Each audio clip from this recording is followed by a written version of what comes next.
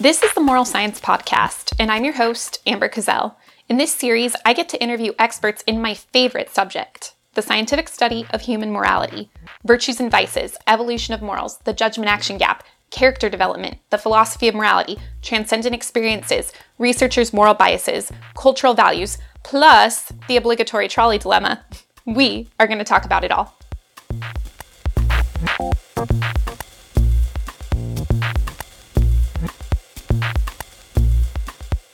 Dr. Mark Sheskin is an assistant professor of social sciences at Minerva Schools at KGI and an instructor in the cognitive science department at Yale University. He also co-leads the Child's Lab at Yale, where he's working to harness the power of the web to conduct research studies with children. In this podcast, we discuss his involvements at Minerva, Yale, and the Child Lab, as well as his research focus on the origins of prosocial behavior and moral judgment.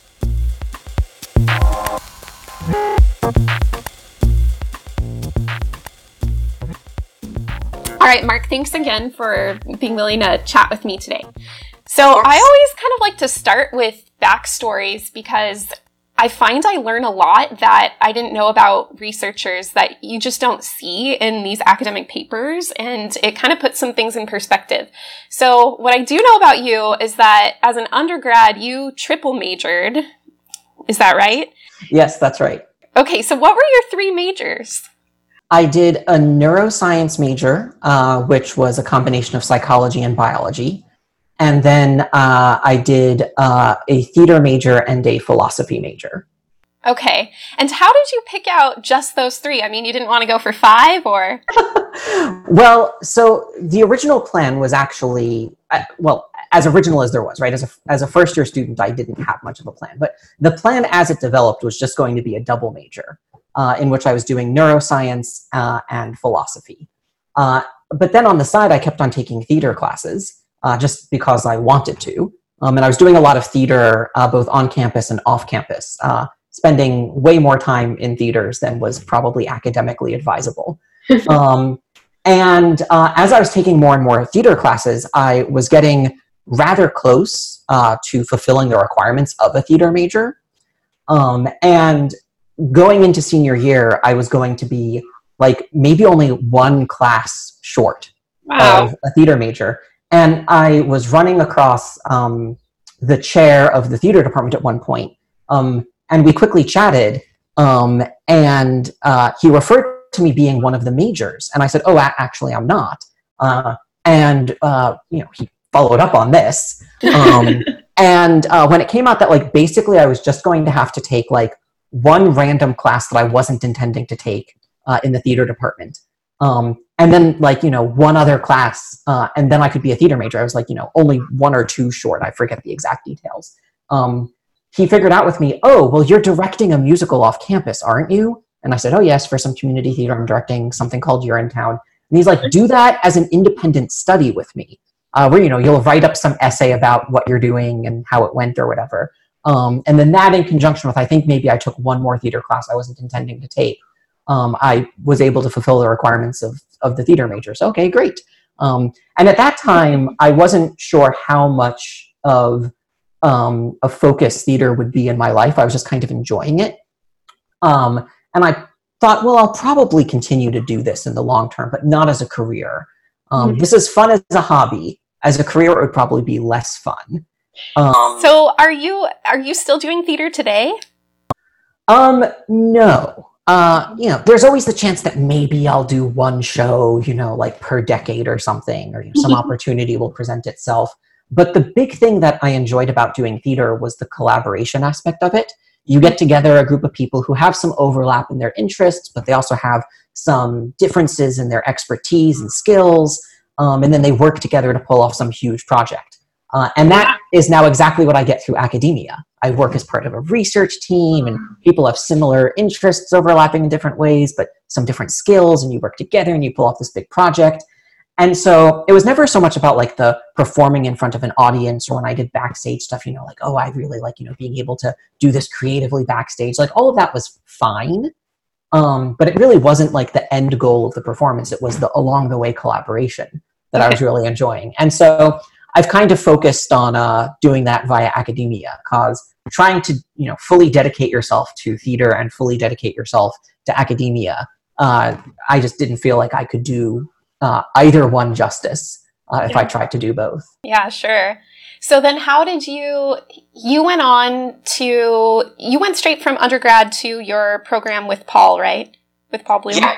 Okay. Yeah, that's right. So how did you make the decision to move into psychology as opposed to philosophy? Or did you find that Paul Bloom was like the perfect synthesis? Well, he was a really good synthesis, right? So I like to think it was a really good fit that I ended up with him. I actually, though, didn't make the decision top down to do psychology rather than philosophy. Instead, I was looking into graduate programs of both types. When my list of potential graduate schools was 30 long, there were some philosophy programs on it. And then as I was cutting it down to a reasonable number, I ended up with a dozen. At some point, I think, school number 15 that finally got kicked off of the list when I got down to 12 was a philosophy graduate program. I think it was UNC Chapel Hill. And the attraction there was this amazing young experimental philosophy guy named Josh Knobe. And then I really lucked out because the year after I joined Yale's graduate program in psychology, he joined Yale in the cognitive science program, which is interdisciplinary between philosophy, psychology, and a bunch of other departments.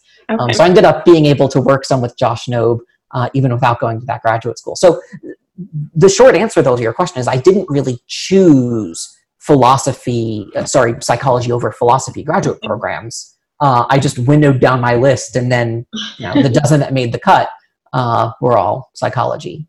And so when you entered Yale, what was your plan for what to research? Like, did you already have in mind that you wanted to do, moral development in particular?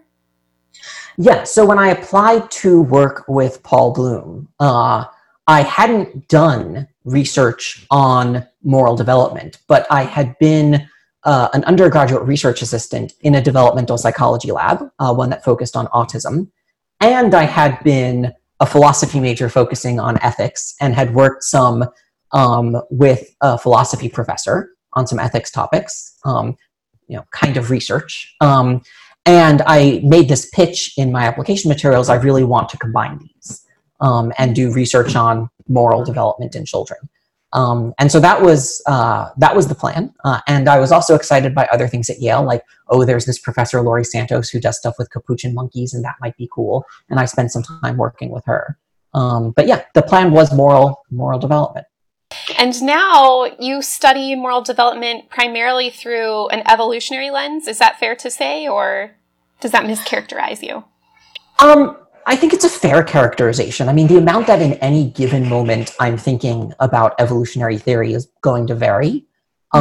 Really, the larger framework that I think about this through is always Tinbergen's 4 questions, which I can just quickly describe in case someone watching this. Yeah. Yes, I'm not familiar, so please do.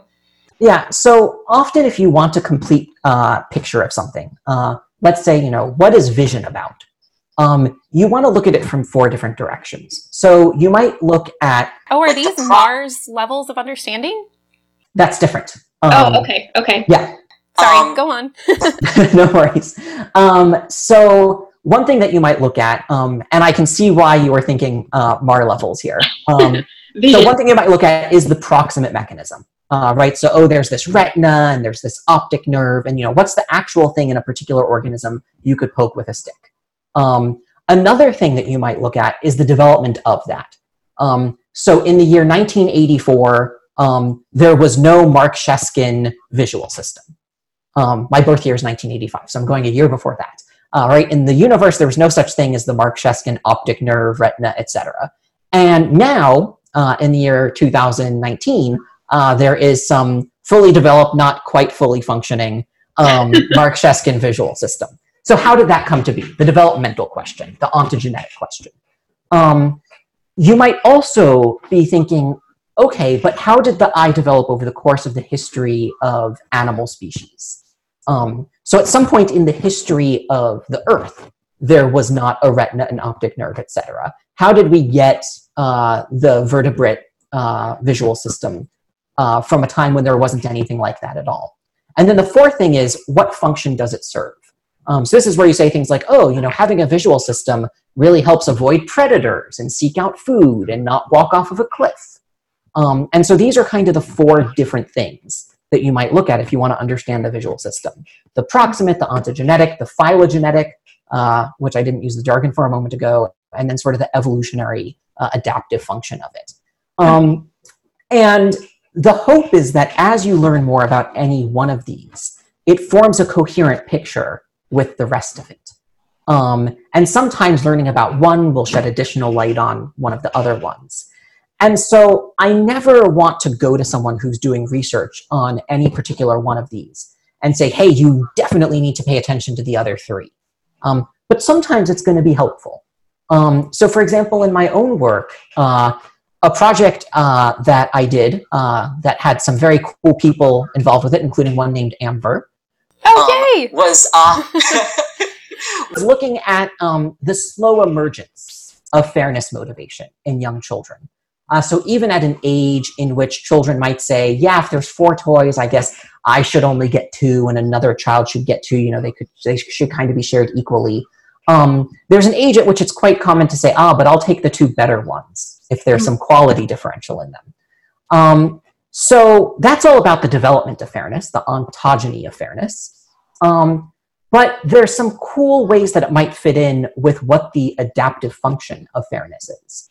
So there's a lot of argumentation, that was the word I was looking for, from a wide variety of people. I tend to point towards Tomasello for this, Michael Tomasello, saying the reason why humans have such a strong motivation towards fairness is because it helps us coordinate with one another across a huge variety of different tasks. So if you can decide, who are you going to operate a bakery with? You're going to work 4 days a week. The other person will work 3 days a week. Therefore, you'll cover all 7. This sort of stable equilibrium that makes sense for everyone is the person working 4 days gets maybe 4/7 of the profit. The person working 3 days gets 3/7 of the profit. And being able to coordinate sort of in fair ways helps us do really, really well and collaborate across a huge variety of contexts. But this is a very adult thing. Right? Like being chosen for a collaboration as someone who will behave fairly is not something that a 2-year-old has to worry about. They're not good at collaborating to begin with. Like that's not the world that they live in. They don't really have skills, that are going to be helpful across, especially if you look, in the ancestral environment, hunting, gathering, a 2-year-old can't do much. Likewise, they don't need to. They get resources for free from their adult caregivers. And so if fairness is a good thing for an individual human to be doing, because it helps them get chosen for collaborations, it's something that maybe should only come online as the investment they're getting from their caregivers decreases. So maybe suddenly you have a younger sibling, they're the focus of a lot of the free resources. Suddenly you're 6, 7, 8, 10, 12 years old. You can productively contribute to a lot of collaborations.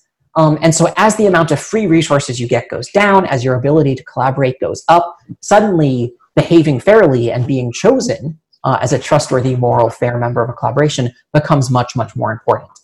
And so this vision of what fairness does evolutionarily, like why it became something that humans have in our brains, is kind of consistent with the developmental story that we see. And so, I have some papers saying, this fits together in this particular way. I think it makes some predictions about some things we might research in ontogeny. I think, also maybe it makes some predictions about what the adult mechanism is like. Can you tell me a little bit more about those? Like what the papers are and maybe just quick premise of some of the predictions you think it would make? Sure.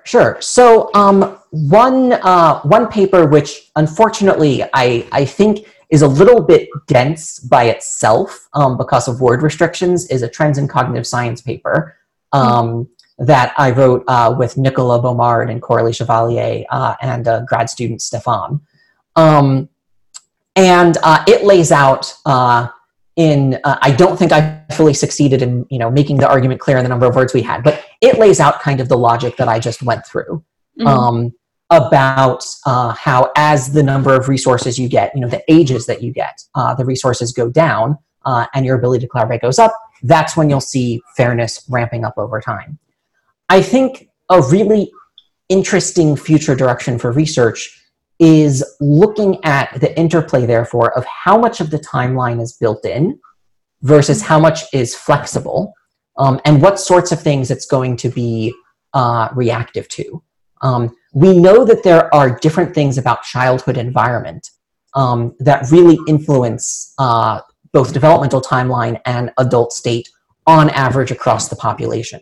So if you live in an environment that has fewer resources, maybe less resource security, you're not sure what to rely on, this potentially has all sorts of influences in the long run about how you're going to make cost-benefit analyses, especially about like time discounting. You can get some reward now that's moderately sized or a larger reward later that you have to wait for. And this is the sort of thing that might really be influenced in adaptive ways by your early environment. And I have kind of like a side axe to grind here about sometimes I'll read papers or commentary saying that people with fewer resources played some experimental games and behavioral economic games, and they made less than optimal decisions. Taking the smaller reward now rather than waiting for the larger one. But of course, these games are designed, these behavioral economic games, when these points are being made, with lots of like security and predictability in mind. Like the researcher says, and I know I'm trustworthy, I of course was going to pay them later.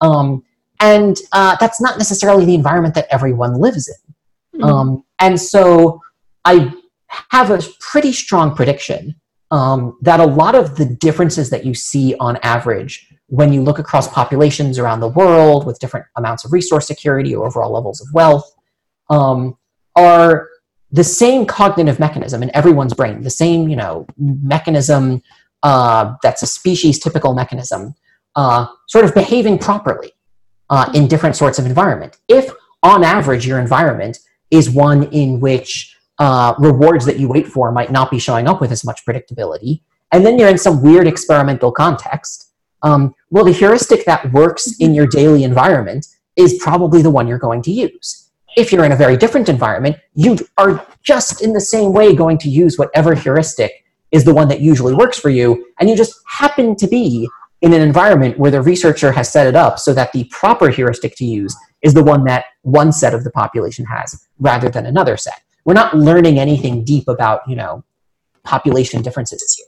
Have you, there was a paper that I think was trying to make essentially the same point in a slightly different context.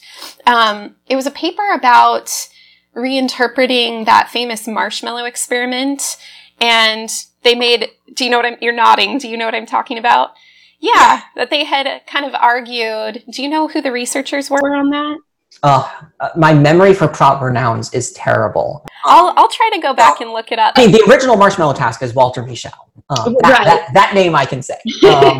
But yeah, the back and forth on it. Now, I mean, I want to be a little bit cautious here because I vaguely was aware of this back and forth. I read some things about it, but I could easily be talking, outside of my area of expertise if I start, saying, oh, and this detailed argument that they made here versus this detailed argument they should have made. But my perception of it, which maybe would be useful for someone to hear. This is someone who, vaguely was aware of this, and here's their take-home message. So, maybe someone involved with it could look at this and say, oh no, he got it completely wrong. But that tells them something about, what's seeped into the popular consciousness about it.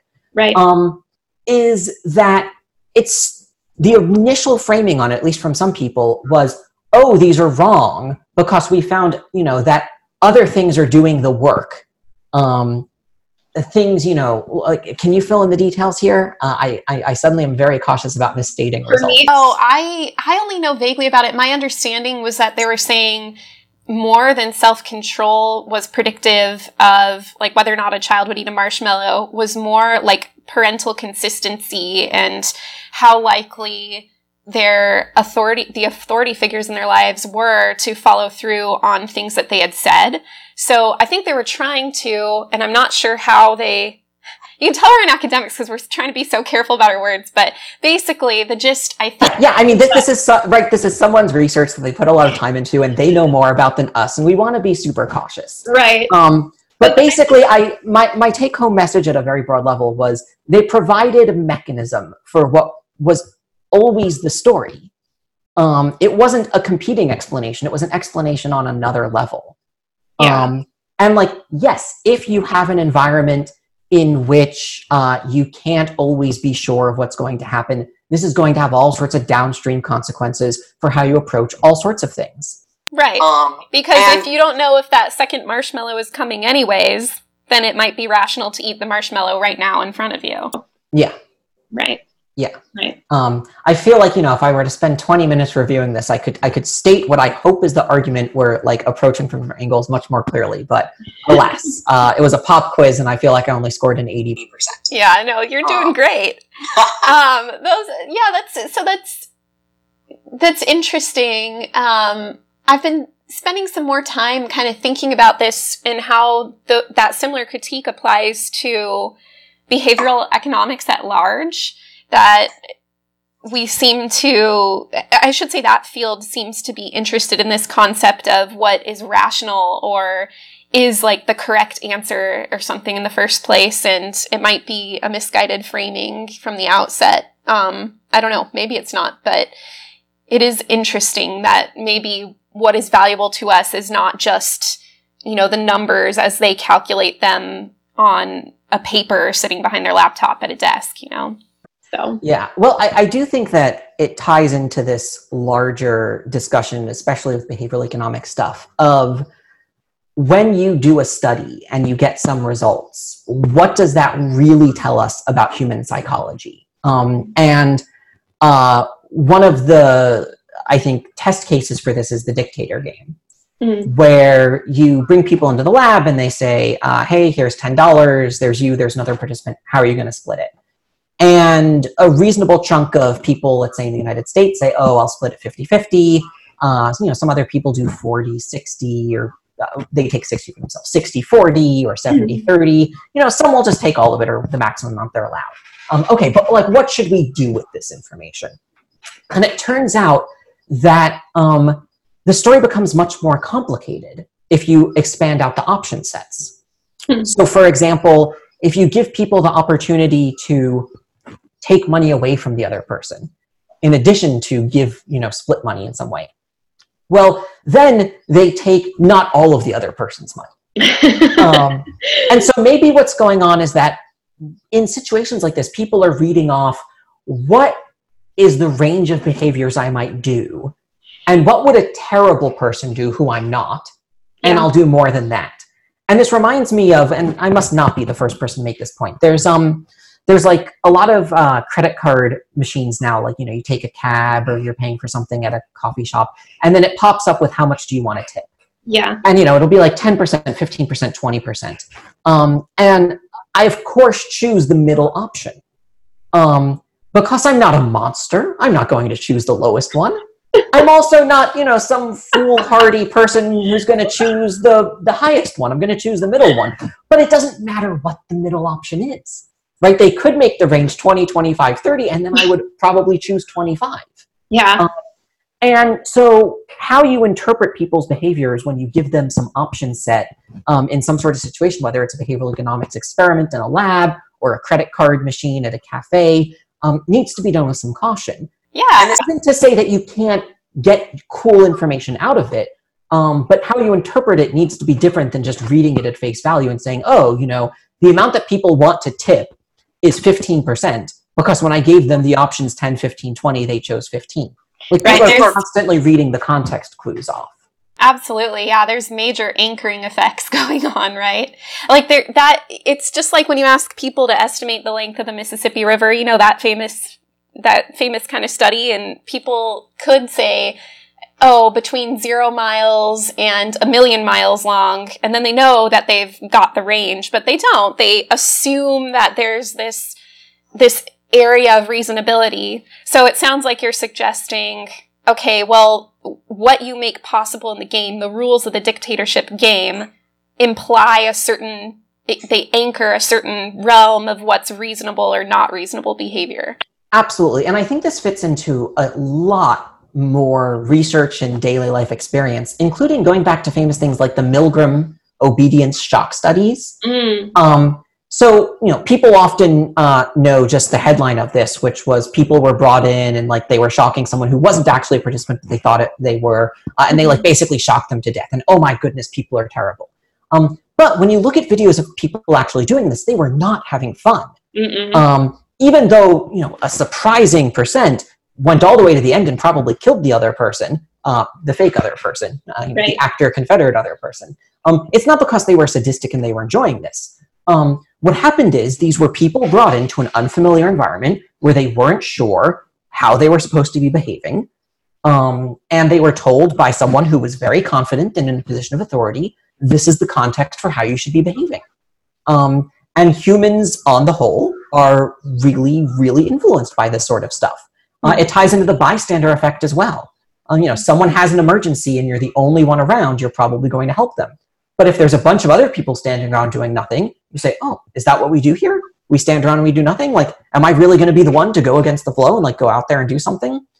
And so in just so many circumstances, we read off of our cultural expectations that we've built up from seeing what other people do, from the people we observe in a similar situation, from whatever cues we're given from the situation itself. Oh, there's a 10% to 15% to 20% tip option.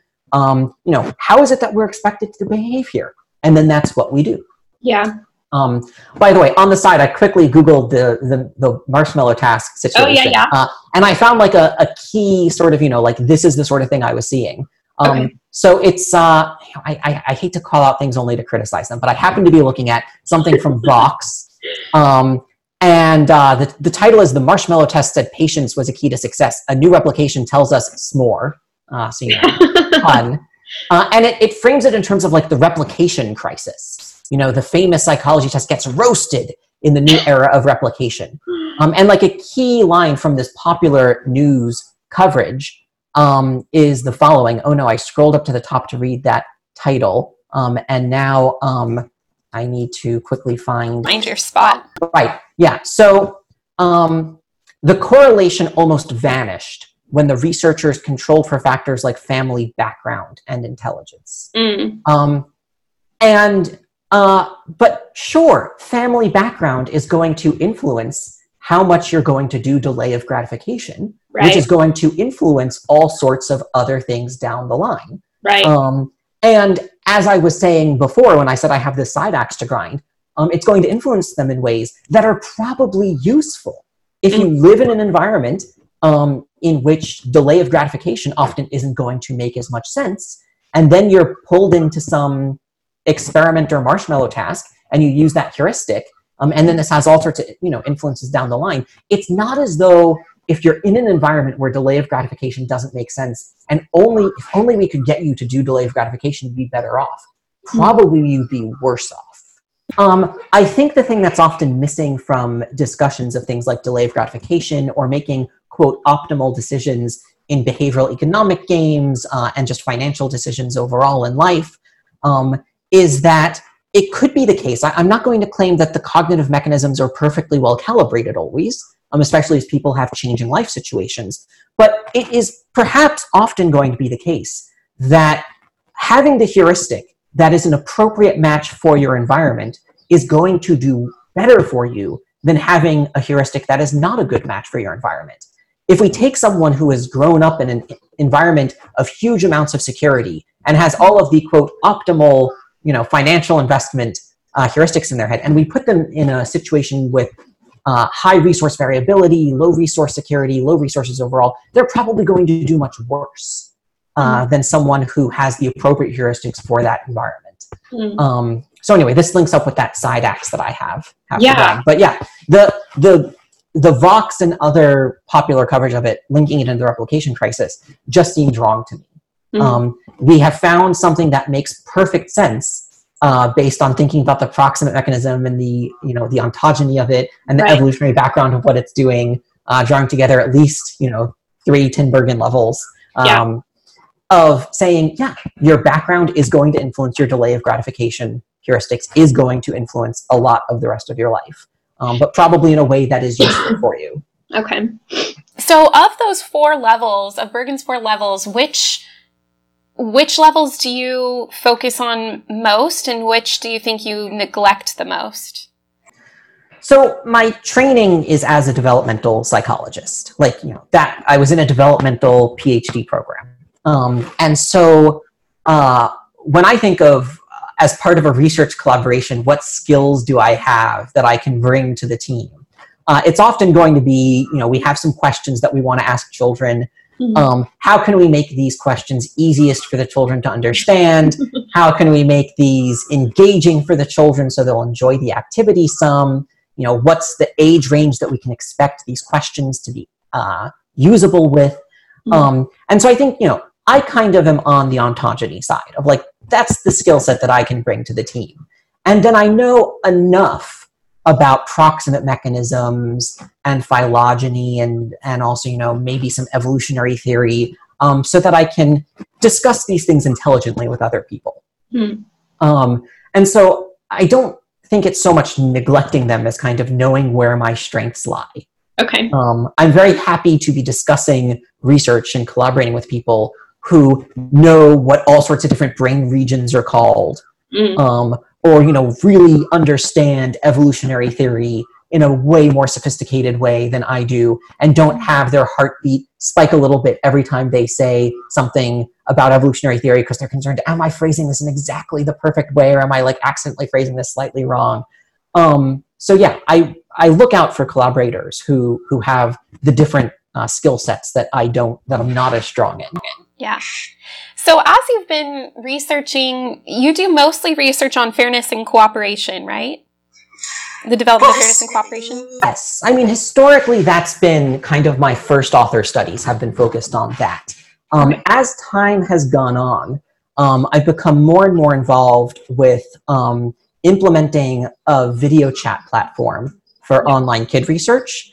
And the studies that are run on that platform are much more varied than just, my narrow focus.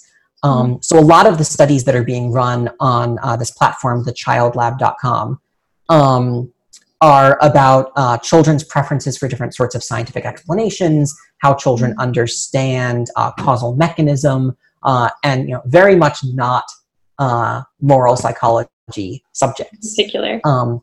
But I'm super excited, again, with this kind of collaborative approach to things, where there's people who are experts in this sort of research. They know the literature backwards and forwards. They know exactly what are the cool questions to ask.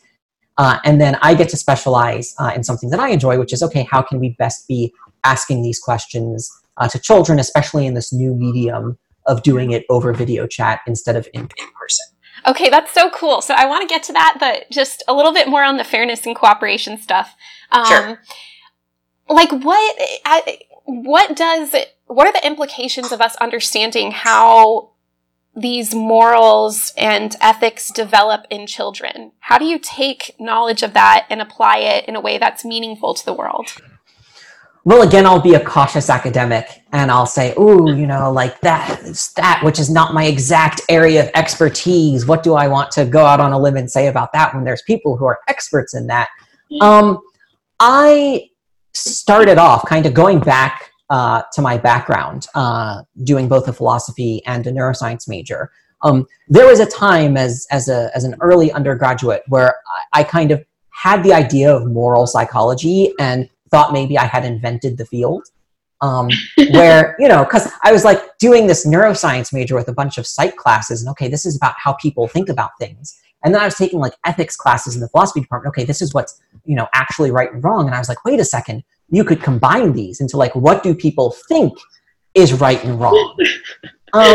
And, at the time I'd heard of things like Lawrence Kohlberg and his stages of moral development. Like, I was aware that there were, like, people, like, in the history of psychology who had, like, done some stuff.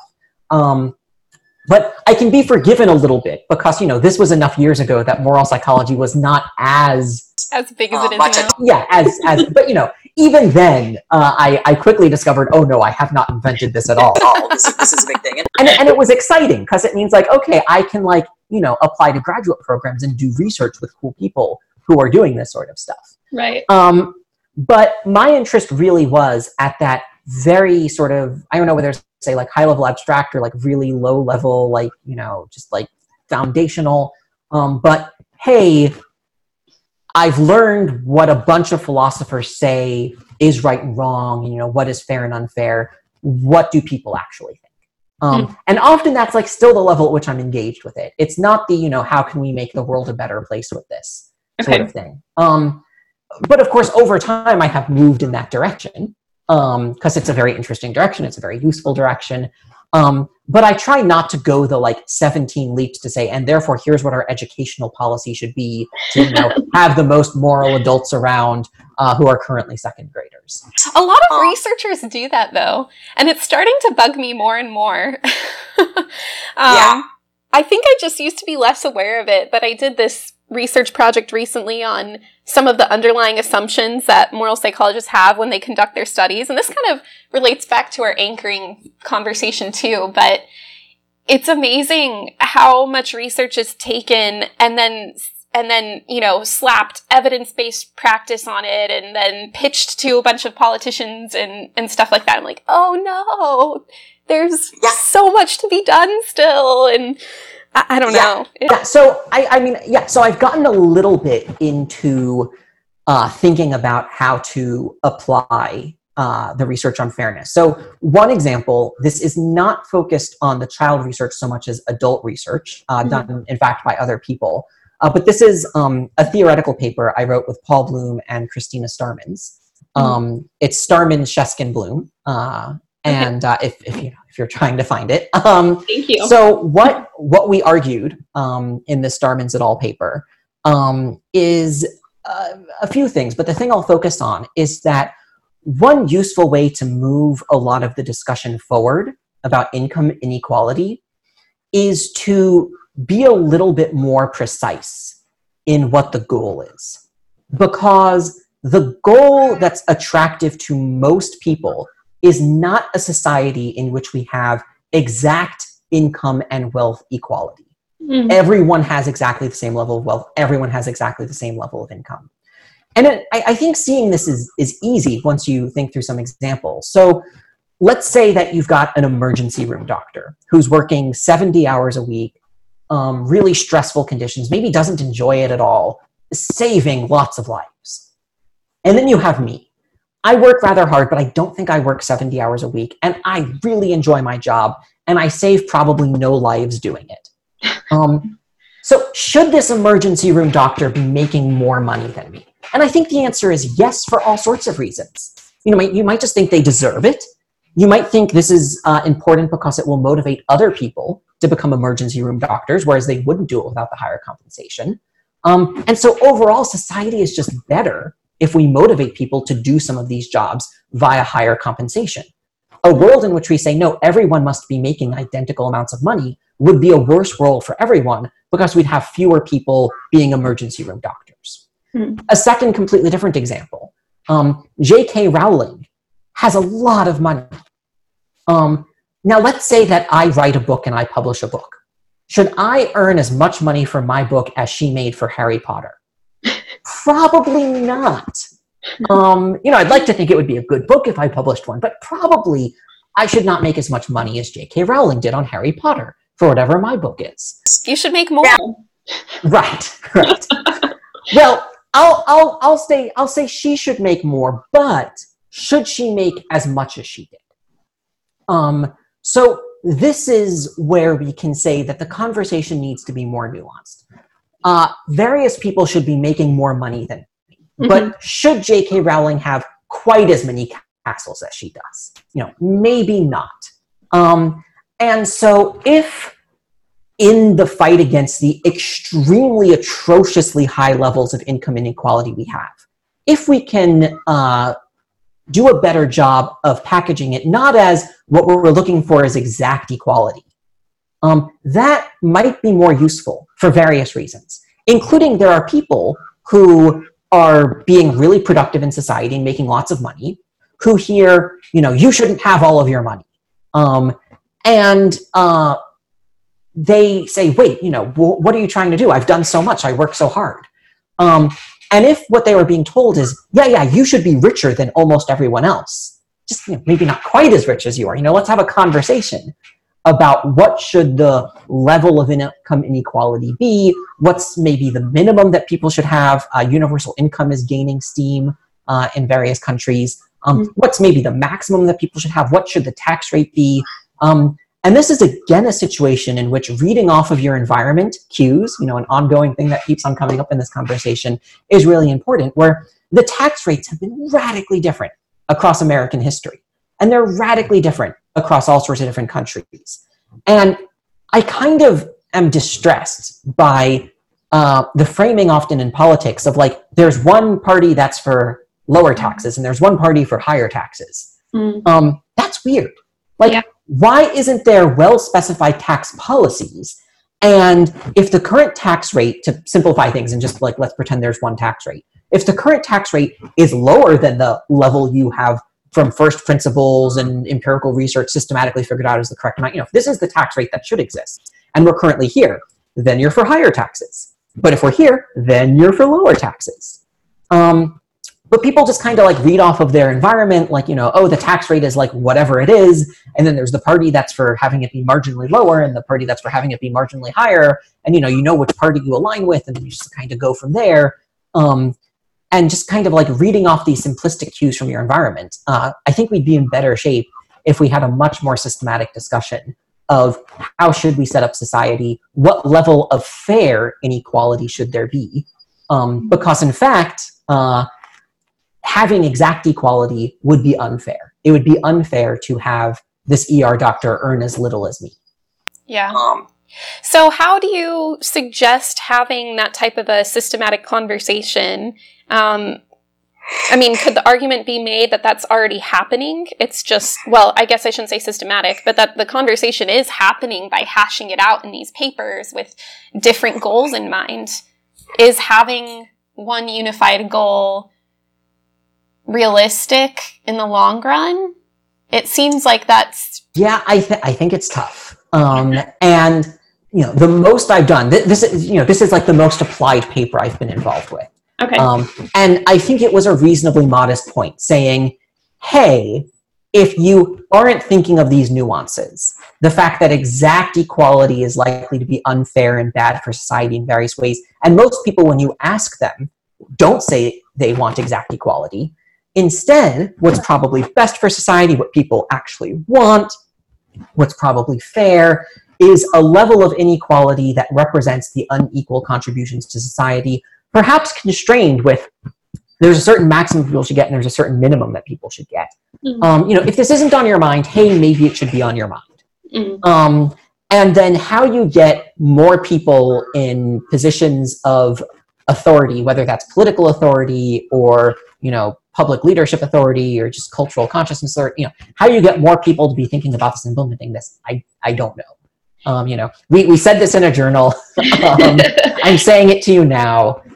Did you get any pushback, just out of curiosity, since politics is so heated these days? Did you have to deal with any angry people coming at you with pitchforks? I have not received any angry emails that I can remember. Maybe I'll get an angry email from someone who watches and says, I sent you an angry email and you ignored me. I have seen some people responding in various ways. There was recently a blog post that I read where someone was arguing mostly against the empirical work that we were citing by others. So there was work cited that we were citing from others where, you give people the choice between how much level of inequality should there be in the world. And I'll describe a fictional study because, I'm just trying to illustrate the point. I'm not trying to pick on any particular researcher. So imagine a fictional study where I say to people, hey, you might want exact fairness, but, exact equality. Everyone gets the same. Or you might think that some people should be getting more, ER doctor, J.K. Rowling, etc. So what level of inequality do you think there should be in the world? Should there be 0%, 10%, 20, 30, 40, 50, 60, 70, 80, whatever? And framing the question in this way might increase people's selection of unequal choices, because you've given them an option set that's so wide. And like it's only, like one particular answer that shows exactly 0%. And if you ask enough people that question, how many are going to choose exactly 0%? But if you phrase things, in a different way, you might get different responses. Again, this links into the recurring theme of people pay attention to their option sets in the queues, and then they respond based on that. So this blog post brought up, what exactly is the real level if we somehow asked neutrally the level of inequality that people want? And if I'm remembering correctly, this blog post was strongly arguing that, no, people really have a preference for equality. The research that Starmans et al. Are citing is just wrong. I was not fully convinced by this because I totally believe that you can push around people's responses based on the framing. But I'm also fully convinced that people believe an ER doctor should make more than I should for all of the reasons described. Right. And then it's a matter of what we do with this. And, some of the blog posts did come off as angry. I think at some point it was saying something like, the Starmans et al. Cite this other result that, CEOs should not be making the ridiculous amount more that they make. They should only be making 10 times more. And they misleadingly say that this is evidence for not wanting exact equality. And I'm thinking, yeah, that is what that is. So I'm not sure why you're angry with me about it and why it's misleading. If it's misleading, I've misled myself as well. So yeah, I have gone out searching and I have found more than zero amount of pushback. Okay. But to some extent, it's people either saying, yes, we already knew this is obvious, in which case, great, you weren't my audience. Or people saying, oh, okay, sure. This does seem straightforward. Yeah. Okay, well, let's switch gears. I want to talk about the child lab and also about Minerva. So, and we never finished your background story. So you went from Yale to then Paris for a couple of years for your postdoc. And that was largely focusing on some of the things we were discussing earlier with fairness and cooperation. And then you came back to Yale as a researcher in the cognitive science department, right? Right. And is that where you developed the child lab? Yeah. So my position at Yale was a research and lecturer position. It existed mostly to teach some required courses in the cognitive science program. And then I'm kind of like I was a free agent to do research as I wanted. Cool. And there's been various people at a bunch of different schools for a while who have been thinking through different ways to harness the power of the internet for developmental psychology. As you and maybe many people watching this know, Amazon Mechanical Turk has been a really big force in some areas of adult research, where lots of researchers post surveys for people to take, and then they earn some small amount of money for taking them. And there's various advantages of the Amazon Mechanical Turk platform. There's various disadvantages. And people have been thinking, oh gosh, we could do something similar with children. And there are an increasing number of different teams implementing different solutions. So for example, there's a team at MIT called Look It. This is headed by Kim Scott, working with Professor Laura Schultz. And they are doing studies where it's presented by the computer, like I think in a web page or something. And then the webcam on the participant's computer is recording, like maybe where an infant is looking who's watching the screen. So as a parent with a young infant, you're holding them up to the computer. Maybe you've got your back turned so you can't influence them. And then depending upon where they look and for how long at the screen, that can tell the Look It team, who reviews the video later, and maybe has software automatically coding it later, something about what the infant is thinking. So that's to, start off by saying this is part of a wider trend. Yeah. Of more and more people thinking of different ways to do stuff via video chat. Or sorry, not via video chat, just using the internet. Right. So then Professor Frank Kyle at Yale, for a while has been saying, hey, we could be doing stuff on video chat. And a couple of people in his lab started putting some effort into trying to figure out a good way to do it. And there was some movement on it before I got involved. And then it kind of died off. And then I got involved. And I think very much partly due to the hard work that happened before me, but then perhaps due to some hard work and ideas that I put in, we've successfully gotten it off the ground. Where let me look at some tab where I'm monitoring interns in the background. So we've got a bunch of kids scheduled for tomorrow. We've got like 18 kids scheduled to participate tomorrow via video chat. And the way that it works is not what we're doing here. So you might imagine, if you're running a kid in a museum, you're showing them things, you're pointing to things, and maybe like running via video chat means like something like what we're doing here, and then I'm like holding stuff up to the screen and I'm pointing. In fact, what we've ended up implementing is most studies take place via a shared PowerPoint presentation. So the two little video chat windows are all the way in the upper right and really small. They're there to do a little bit of social engagement, but the majority of the screen real estate is taken up by a shared PowerPoint presentation where you're showing the kid pictures, you're showing them movies, and then you're asking them questions. And we've come up with various best practices about how to implement the studies so that they're as easy for the children to do as possible. So, for example, a lot of the questions have color-coded answers, and the kid learns they just need to say blue or green. There's always the blue answer, the green answer, and that's all that they need to say. And then study to study, you have a lot of cognitive overhead taken off by they know it's expected of them. They only ever have to say this. So yeah, that's kind of the broad outlines of what's going on there. That's very cool. So the child lab is to serve Frank Kyle's lab in particular. Is that right? Or is it open to other researchers? So right now, every project that's being run on it is in collaboration with Professor Frank Kyle at Yale. And a lot of it is funded by grant money he has to be running particular studies. So, the grant agency, it wasn't specified when the grant was acquired, will this be run in a school, or will this be run in a museum, or will this be run in a park? It's just we're going to run studies on these sorts of topics. And then we happen to be running them via this platform. The question of how to best scale up and share these solutions is something that various people doing this sort of stuff are currently trying to figure out. I've been in some conversation with, for example, Kim Scott at Lookit and other people who are running different types of platforms I haven't even described about how to best scale these up. And so Lookit is, I think, really doing amazing things trying to open up their platform.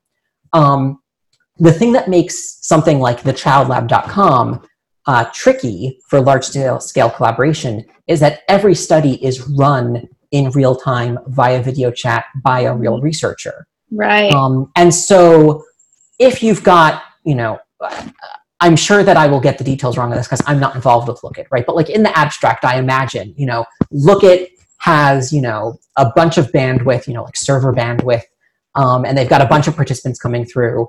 And the additional cost of hosting a study that someone else creates is very marginal.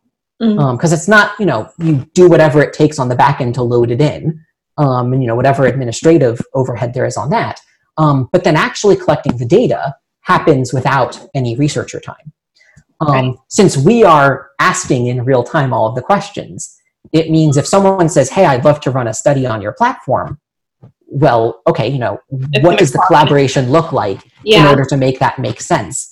And how much do I want to be a researcher who's doing my own research versus someone running a platform for the benefit of everyone?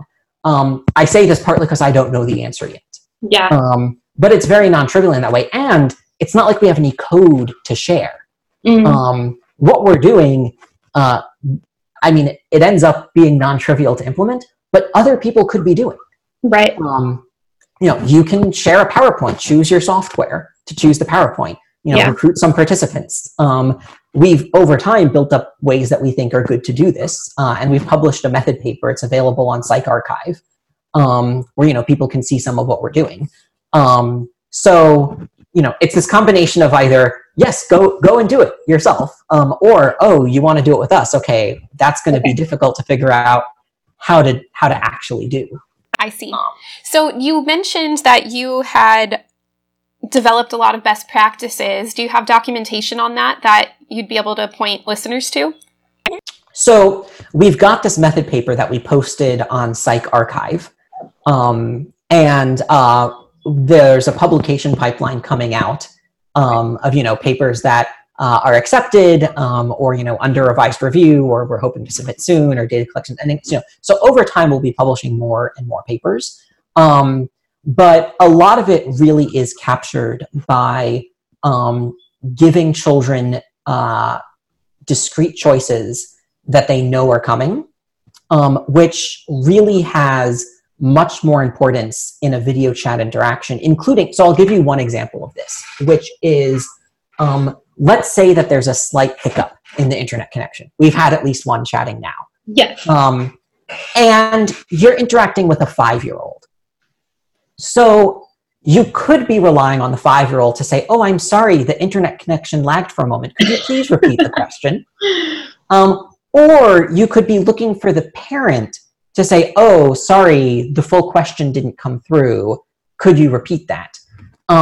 Which has, number one, the parent might not do that. Number two, we actually are not looking for the parent to be very involved at all.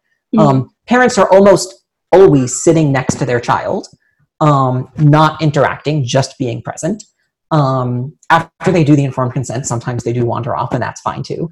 But for the most part, we do everything possible to structure the interaction so that the parent knows they should not be involved. And the more we have them not involved, the less we have to worry about whether they're influencing stuff.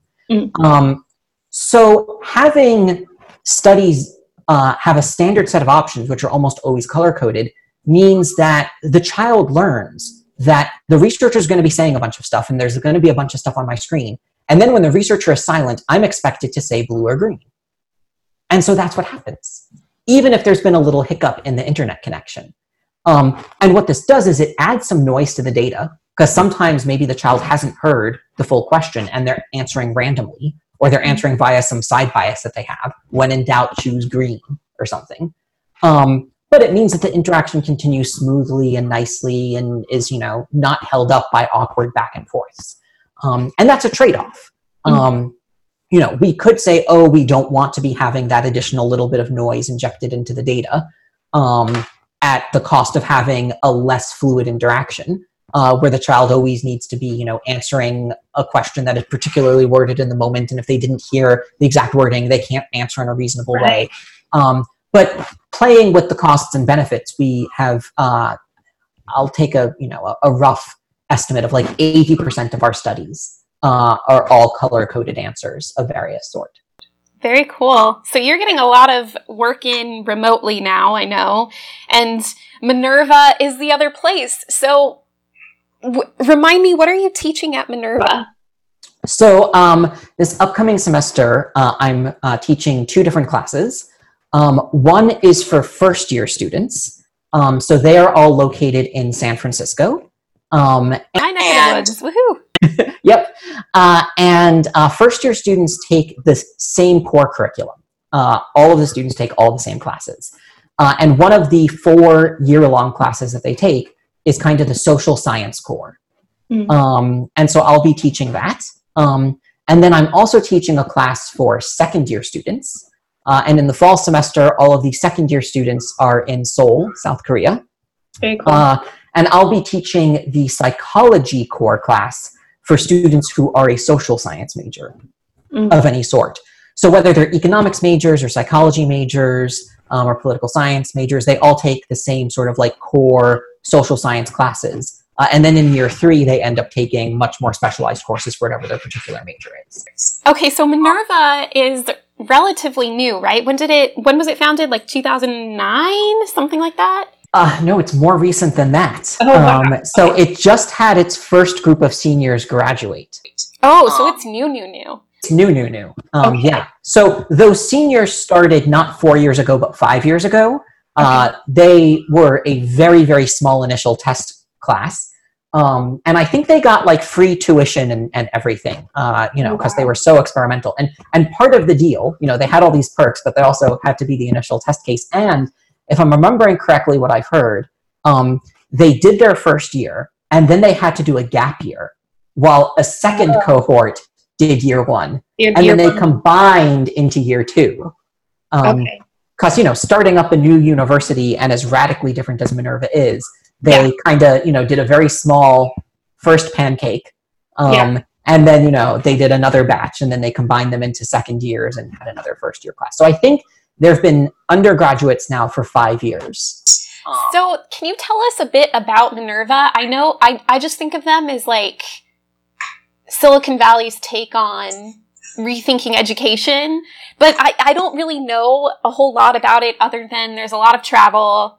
It's super new, and now I know it's even newer than I realized. So tell us a bit about Minerva. What makes it so unique, and why did you decide to take part in that experiment?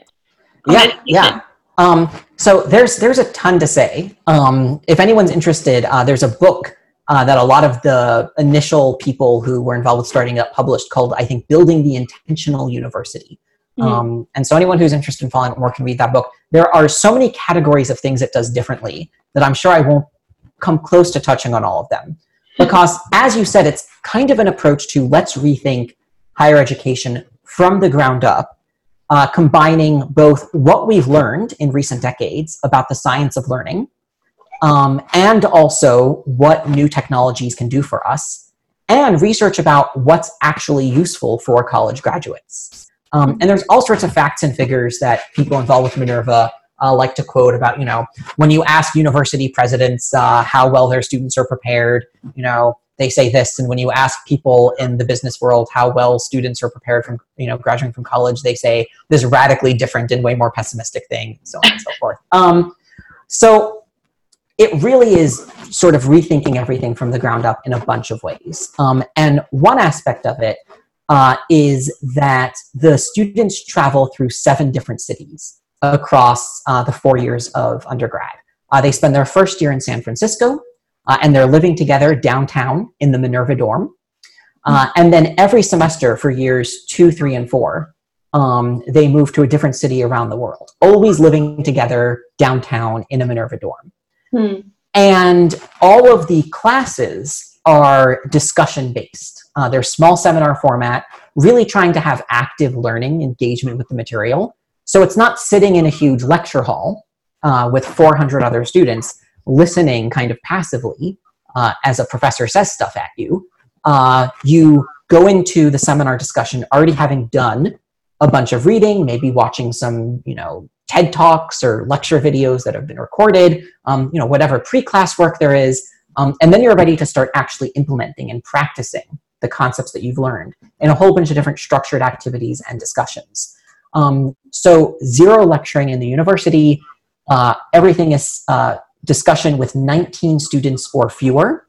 And the key thing from the professor perspective is that all of the seminar discussions take place over video chat. And so there's this nice coherent aspect of my life now that my research is via video chat and also my teaching is via video chat. And much like... I can see now why you have such a professorly background behind you with all of your books and... Right, I need the students to know that, I might know what I'm talking about, because there's books behind me that who knows if I've read them or not. But I own a library of books that implies that I might know things. Yes, it has the desired effect. Okay, go on, sorry. So there's all sorts of cool aspects of the university and how it's really been built from the ground up. I'll give you one example, and I'm kind of pulling at random amongst many that I could choose from, which is the first year is all about learning 80 different concepts.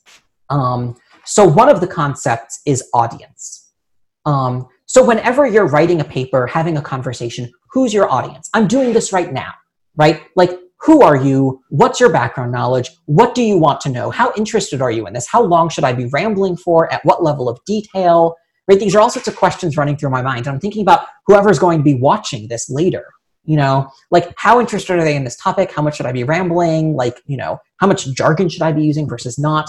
And this is something that requires a lot of practice to get right, calibrate appropriately, get feedback from people as you try to do this. And also call to mind effortlessly. Be in a situation where, thinking about who my audience now is going to be particularly important, and recognizing that you're in a situation like that. So that's one of the 80 concepts. Another one is correlation. So, understanding what it means for two things to be correlated, understanding that correlation does not always mean that causation is involved, being able to think through, A and B might be correlated because they're both being caused by C or whatever like that. Being able to actually run statistical tests to look at correlation. So that's another one of the 80. So they're taking 4-year-long courses, roughly 20 are introduced in each, and then they're practiced across a bunch of different contexts. And this is really inspired by research on the science of learning, where you look at, how flexibly can physics students who have been drilled on a particular problem in a particular context actually apply it in a new context. You look at statistics students who have learned statistics and can, get 100% on the final exam in a statistics class. But how good are they at thinking about, statistics as applied in the real world? And the results are really discouraging from traditional education because people are not very good at what's called far transfer, where you've learned something in one context, but then you recognize that it's applicable in a new context and can apply it to whatever the superficial differences are about this new context, while recognizing the deep structural similarity that means the concept still applies. And so here's the final, most radical piece of all of this, which is, okay, they've learned these 80 concepts across year number 1, and they received all sorts of scores on it. But I don't give my students a final grade in the course because these 80 concepts are going to recur across the next 3 years of their undergraduate education. And they're going to be receiving scores on them from all of their other professors across all 3 years. And then their grade in my class is finalized just before they graduate, based on all of the scores they've received on this across all 4 years of their undergraduate education.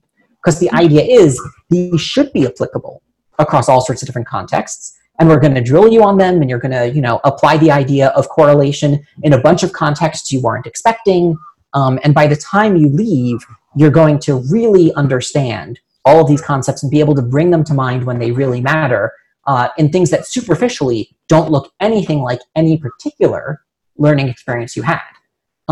Notice how much this relies on some aspects of technology, where all of the instructors need to be grading in a system that can take all of these scores together and be conglomerating them. And as a student, you're getting feedback all the time on these. And you can call up, show me every score and comment from a professor I've ever received on this one of the 80 concepts, or this one of the 80 concepts. Or show me which are the concepts I need to be working on the most.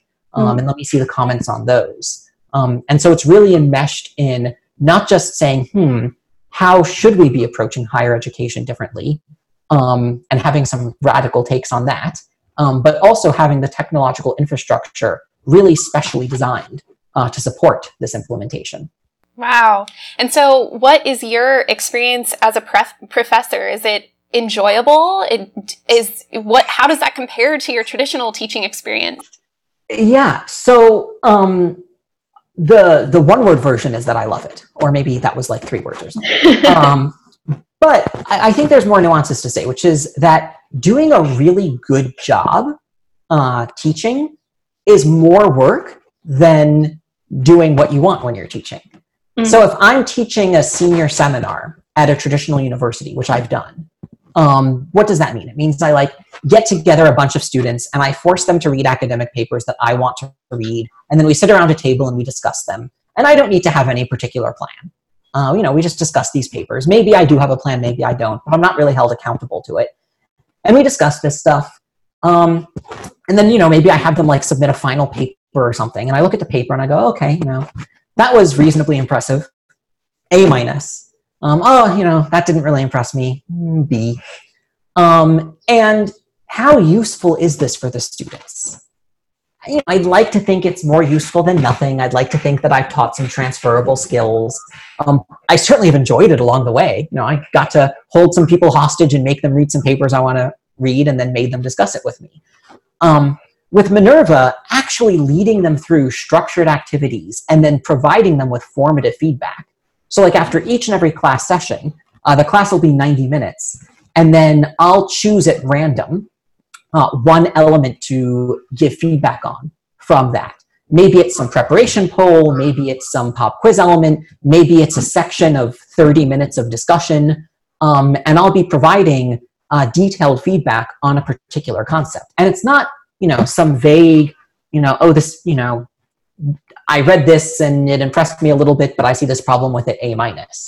It's, okay, here's a spot where you are trying to implement correlation. And on a 5-point rubric, this counts as a 3. And here's what you could have done that would have bumped you up to a 4. Or, you were trying to implement here the idea of system dynamics, and you really didn't get it right. You were doing something that involved, and I know I'm like throwing out jargon here that's not meaningful, so don't worry. Like that's the point is just like this is the level of feedback they're getting. You tried to do something that was system dynamics, but really you were just tracking multiple causes without taking a systems dynamic approach. So this is a 1. And systems dynamic approach would have involved the following content. And if you included this, then you would be doing the bare minimum and getting a 3 on this. So moment to moment, it's a lot of work. Sometimes it's, rather tedious to work through. But in terms of like thinking, I'm actually doing good, useful work here. It's way, way more satisfying. I'm reminded of, there's, hopefully I'm getting this right. There's research saying that like having children does not moment to moment make you happier, but maybe it makes your life satisfaction higher. And I kind of think about that in terms of doing a good job teaching, where, sure, I could be at a traditional university where I have almost no oversight on my teaching. I'm not held accountable on it. I put in the amount of work that I want to. I'm not really using evidence-based practices about what helps student learning. And moment to moment, I'd be having a much better time. And instead, I'm at a place where I feel much higher career level satisfaction. And moment to moment, it's usually a great deal of fun as well. But there's some drawbacks. It's a lot more structured time where I'm actually held accountable to doing a good job. Yeah. Oh man, that's so fascinating. We're actually over time, but I have just loved hearing about your work and the 4 levels and the 80 themes. I don't know how you keep all of those 80 straight, but I'm sure it just becomes second nature once you're using them all the time with your students. Well, that's the goal, and I'm not responsible for all of them. Okay. So, I actually am free to give scores on ones that are not in my core, quarter that I'm teaching them. But the ones that I most often score are the 20 that I'm responsible for teaching. Right. And then, fortunately, there's a giant Slack channel for all of the professors, where if you're trying to give scores on something that you don't feel as confident on the scoring about, you can say, hey, I'm trying to score, this thing in the humanities called medium, where it's about, matching the medium to the message. And I'm preparing to give a score of 4, but is this in fact a 4? And what do you think about this comment? So anyway. That's hilarious. A bunch of professors on a Slack channel. That it sums up a lot of what I think of when I think of Minerva, actually. That's funny. Cool. Well, thank you so much, Mark. I had a lot of fun hearing about all of this, and so just thank you very much. Yeah, well, thank you. And definitely keep in touch. I will.